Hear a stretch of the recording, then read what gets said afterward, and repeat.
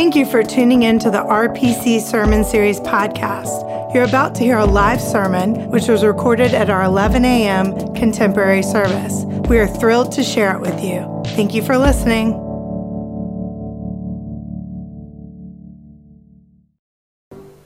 Thank you again for being in worship today. It's a joy to celebrate with you as we continue through Holy Season. Even in these crazy times, we're trying to figure out how to do the ministry that Christ calls us to. And I want you to know, I know some of you are worried, but I want you to know that we are following the CDC's guidelines, even as we lead worship here today, practicing social distancing, limiting the exposure to vulnerable populations. We want to do everything we can to keep people healthy. And like everyone, we're trying to adapt and use all these technological tools to help people worship together. We're going to continue to do that. We encourage you. It's been so much fun to see people posting on Facebook and Instagram and Twitter how they're worshiping at home. So continue to do that. It's a joy to know that we are united in Jesus Christ together. This morning we continue our sermon series, Searching for Resurrection. Last Sunday we looked at the figure of Joe of Arimathea. Today we're going to look at the figure of Peter, maybe one of the most important people in the history of the Christian church. So let us look now at our scripture passage, John 18, verses 15 through 27. Listen for the word of the Lord.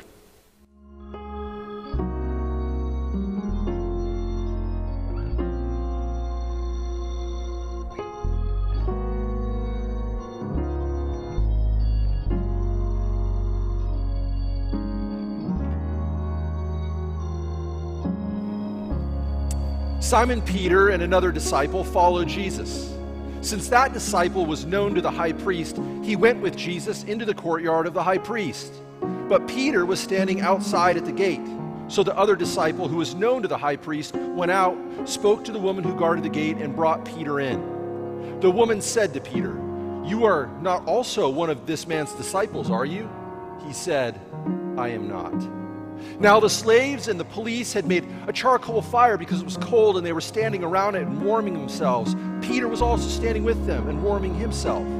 Then the high priest questioned Jesus about his disciples and about his teaching. Jesus answered, "I have spoken openly to the world. I have always taught in synagogues and in the temple where all the Jews come together. I have said nothing in secret. Why do you ask me? Ask those who heard what I said to them. They know what I said." When he had said this, one of the police standing nearby struck Jesus on the face, saying, "Is that how you answer the high priest?" Jesus answered, "If I have spoken wrongly, testify to the wrong. But if I have spoken rightly, why do you strike me?" Then Annas sent him bound to Caiaphas the high priest. Now Simon Peter was standing and warming himself. They asked him, "You are not also one of his disciples, are you?" He denied it and said, "I am not." One of the slaves of the high priest, a relative of the man whose ear Peter had cut off, asked, "Did I not see you in the garden with him?" Again, Peter denied it, and at that moment the cock crowed. This is the word of the Lord. Thanks be to God. Let us pray. Gracious and loving God, we ask that in the next few moments you might be our teacher. That as we have gathered around our televisions, our computers, our phones, Lord, that you, by your Spirit, might speak a word that only you can speak, that we might be willing to tell the truth about ourselves, about who we are, and that might open us up into a more flourishing and fruitful relationship with you. We need your light to shine in these dark times. Now may the words of my mouth and the meditations of our hearts be pleasing in your sight, our rock and our Redeemer. Amen. I've heard it said about Christian leaders, don't trust a leader who doesn't walk with a limp. One of the great myths of the Christian life is that in order to be a leader, you need to be perfect. And that is just not true. That's the case for leaders of families, of businesses, leaders in the communities, and leaders of the church. All of us are leaders in some sense. From the earliest days of the church, Christians have told the truth about our God and about ourselves. While Jesus may be perfect, we are not.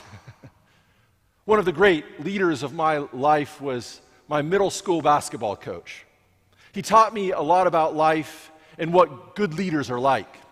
He happened to be my best friend's dad, so I was around him a lot. And my best friend and I were huge basketball fans. And his favorite team was the Boston Celtics, and his favorite player was Larry Bird. And during his last season in the NBA, Larry Bird and the Celtics were coming to Seattle to play the Supersonics, R.I.P. And my friend's dad drove us over to Seattle, and it was amazing. I think Larry had like 25 points, even with his bad back. And after the game, we were desperately seeking to get players' autographs. And so we waited down by the court. But eventually the staff and the security began to shut down the stadium, and they began to usher us out. And so we started walking out, and as we walked down a hallway, my best friend's dad pulls a security guard aside and says, "Hey, we left one of our jackets behind. Could we get back in?" And my buddy and I were like, "You never leave your jacket behind in Seattle." We didn't leave our jackets behind because we clearly had them on. And then it hit us. Oh, he's telling a little lie to help us sneak back into the stadium. As my buddy's dad drove us back to Spokane that night, so we drove through the mountains. I remember it as clear as day. Suddenly, my buddy's dad turns around and says, "Hey guys, I need to ask for forgiveness and apologize for lying. That was not right for me to do, even to try to get Larry Bird's autograph. Would you please forgive me?" That blew me away. He did the wrong thing, yes, he told a lie, but he didn't compound his mistake. He asked for forgiveness, and he told the truth. There's a good lesson there for leaders. Good leaders aren't perfect, but they demonstrate their good leadership by acknowledging the very fact that they're not perfect. Now, Peter's relationship with Jesus in the Gospels focus on three critical conversations that he has. These conversations change the nature of Peter, and they change the future of the church. The first conversation occurs in Matthew 16. Jesus is with his disciples, and a question comes up about who he is, what's his identity. And he asks his disciples, Jesus says, "Who do people say that I am?" And the disciples respond, "Some say John the Baptist, but others Elijah, and still others Jeremiah or one of the prophets." And then Jesus says, "But who do you say that I am?" And Peter boldly steps up and responds, "You are the Messiah, the Son of the living God." And Jesus, he responds, he says, "You know what, Peter? You're not so smart that you figured it out. No, God has revealed this to you. It's a miracle. It's a gift of grace that you recognize my identity." And then Jesus goes on. He says, "I tell you, you, Peter, are on this rock I will build my church, and the gates of Hades will not prevail against it. I will give you the keys of the kingdom, and whatever you bind on earth will be bound in heaven, and whatever you loose on earth will be loosed in heaven." Peter, I'm going to build my church on you. You're going to be on the foundation. You're the foundational rock on which the church will be built. Peter, you've been promoted to be the rock of the church. You have to be careful with promotions. Do you remember when you got your first promotion? I worked at Eagle Hardware and Garden during high school. Eventually, it was bought out by Lowe's. And when I initially started, I started on the lowest rung of the totem pole you could find. I was a cart boy. I got the worst jobs, and everyone was my boss. The worst jobs were left for me. I had to clean up messes. When there was a mess in the bathroom, I had to clean that up. I had to go out and gather all the carts and try not to get hit by a car. I worked hard and did try to do a good job. And then one day the general manager comes up to me, says, Jeff, I'm going to promote you to the garden department. And I mean, I thought I had arrived. I was making $8.35 an hour. I could see my corporate path. At this rate, I would be general manager, maybe before graduation. But then guess what I discovered? Working in the garden department involved shoveling manure.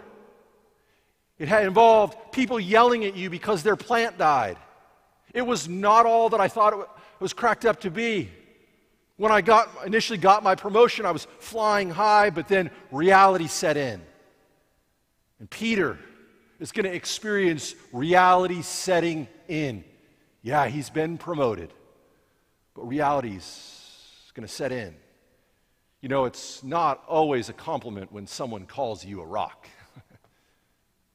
On the final night of his life, in the text that I read earlier, Peter abandons Jesus. He denies that he even knows Jesus Christ. And it's a stupid lie, too. They know he's a follower of Jesus. They saw him earlier that night. He's got an accent. He's from Galilee, same place Jesus is from. They talk the same. They've seen him around. He's recognizable.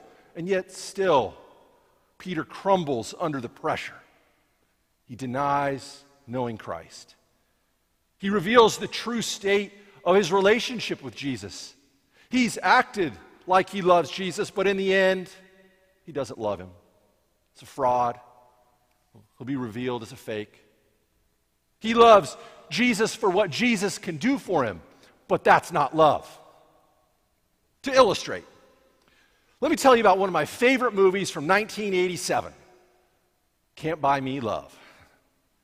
Patrick Dempsey, who would go on to be known as McDreamy, plays a high school nerd who so badly wants to be accepted by the cool kids and the in crowd. And so one day, Cynthia, who's a cool girl, she's in school and she stains her mom's suede jacket that she wasn't supposed to be wearing, and the repairs are going to cost $1,000. This sum of money is unfathomable to her. She's terrified about getting in trouble by her mom. And so she's talking to Ronald, and Ronald says, you know, I will give you the money so you can do the repairs if you will go out with me and be my girlfriend and help me get into the cool crowd. And so she agrees. She pretends to be his girlfriend. And Ronald becomes cool. Changes his attire. He's got a cool hairstyle. He's cool. And he completely abandons his former friends. He disassociates with them. He'll only hang out with the cool kids. He's getting pretty confident in his coolness. But one day, Cynthia becomes super angry at Ronald. And she tells everyone the truth, that she only dated him because he paid her. Not cool. Now Ronald loses his cool friends, and now his nerdy friends really don't like him. He's become totally alone with no friends. What can he do? You can't buy love. You can't buy love. It's not what love is.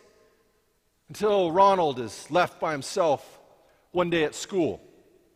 And he sees a jock bullying one of his old nerdy friends. And Ronald runs up and defends his old friend. He shows great courage. And Cynthia likes courageous men. And so she begins to get attracted to him, and then she falls in love with him, and he falls in love with her for all the right reasons. The transformation happens as Ronald learns that you can't buy love. Love occurs not for what people can do for you or give you, but it's because you care about them. I've heard it said, I have champagne for my real friends and real pain for my sham friends. Peter was a sham friend to Jesus. But Jesus stayed true to Peter. Peter's friendship was based on what Jesus could do for him. Jesus' friendship to Peter was based on grace. One of my all-time favorite quotes comes from Walker Percy's book, appropriately titled, Love in the Ruins, The Adventures of a Bad Catholic at a Time Near the End of the World. And he says this: we love those who know the worst about us and don't turn their faces away. We love those who know the worst about us and don't turn their faces away. Jesus, as he was paraded across the courtroom, does not turn his face away from Peter. He sees him and looks at him with the eyes of love. That kind of love will take your breath away. And it does take Peter's breath away. Peter's searching for resurrection, the resurrection of a friendship, the resurrection of forgiveness, the resurrection to life. The third conversation comes in John 21. It's early in the morning, and the disciples have been out that night fishing, and the resurrected Jesus is on the beach, and he's making breakfast. And he waves to them, and he invites them to come over. And there, as he cooks breakfast, he has a conversation with Peter. John, as he tells the story, highlights that they're gathered around a fire. I think he's pointing out the fact that this is the inversion of what happened when he denied knowing Jesus around the fire. Where Peter failed, now Jesus will succeed. And so 3 times, Jesus asks Peter a question. And each question is like an undoing of Peter's denial. Jesus asks Peter, Simon, son of John. He uses his full name. This is a serious conversation. Simon, son of John, do you love me more than these? And the question is, what are these? What's he referring to? Does he mean that, do you love me more than these guys? Other guys love me? Or do you love me more than these men or your friends? Or do you love me more than these fish? Or do you love me more than all of this? The Greek is ambiguous. We don't know what these are. But I think that's a good thing. By the end of the passage, we will discover that it could be anything. Jesus wants to know if Peter loves him, wants to know about his ultimate commitment. Jesus is recentering Peter on his mission in life. Earlier, when asked, what should I do? What are the most important commandments? He says, love the Lord your God with all your heart, with all your soul, with all your mind, and love your neighbor as yourself. Love God and love people. And Peter, each time Jesus asks, Peter says, yes, you know I do. You know I do. See, the love of Jesus demands a response. Each time Jesus asks Peter, do you love me more than these? And he says, yes, I know you do. Yes, you know I do. And then Jesus responds with a command. First, he says, okay then, feed my sheep. After the second answer, he says, tend my sheep. Feed my sheep, he says again. Jesus is saying, take care of my people. The church is built upon you. Be a leader for love. And then Jesus has some haunting words for Peter that a week earlier he probably wouldn't have been ready to hear. But here they are. Very truly I tell you, when you were younger, you used to fasten your own belt, go wherever you wished. But when you grow old, you will stretch out your hands, and someone else will fasten a belt around you and take you where you do not want to go. We know from 1 Clement and other ancient sources that Peter died a martyr's death. Some say by crucifixion. What happened? From denying knowing Jesus at all to then laying your life down for someone you love, Peter experienced the transformative power of grace and love. And when he is transformed, then he is able to lay down his life for his friends. Where once he was cowering in fear, in the dark, denying, even knowing Christ, now he boldly steps forward to pay the ultimate price because Peter has experienced the grace of Jesus Christ. So I ask you, have you experienced the transformative power of grace? Not long ago, I was reading the blog of a celebrity pastor who had a well-known moral failure a number of years ago. He talked about how devastating and humiliating his experience was. Many of his friends and colleagues abandoned him. But there was one pastor who was a mentor to him, who didn't abandon him. In fact, he showed him the power and transformative nature of grace. His name is Paul Zoll. He wrote a powerful book about grace called Grace in Practice. I want to quote from it extensively for you. He writes, "Grace is love that seeks you out when you have nothing to give in return. Grace is love coming at you that has nothing to do with you. Grace is being loved when you are unlovable. It is being loved when you are the opposite of lovable. Grace is a love that has nothing to do with you, the beloved. It has everything to do with the lover. It has nothing to do with my intrinsic qualities or so-called gifts. It reflects a decision on the part of the giver, the one who loves in relation to the receiver, the one who is loved. That negates any qualifications the receiver may personally hold. Grace is about the lover. And in Jesus Christ, we have been loved."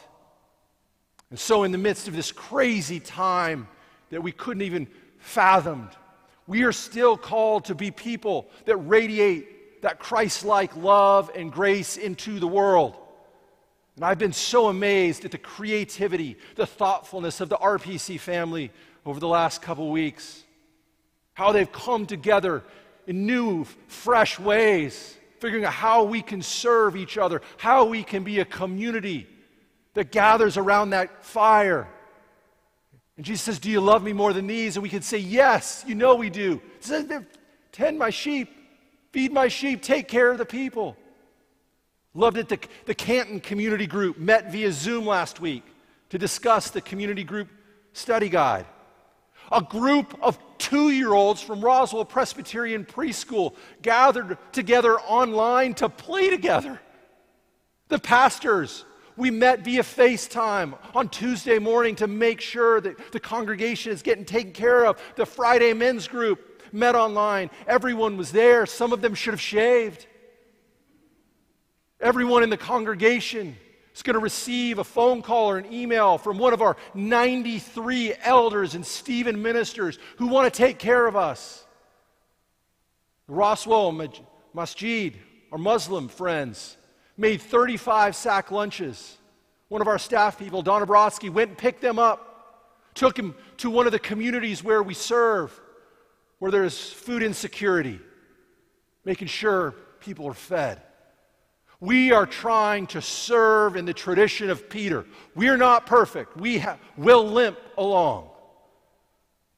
But we gather around that fire and share in the transformative love and grace of Jesus Christ. Amen. Let's pray.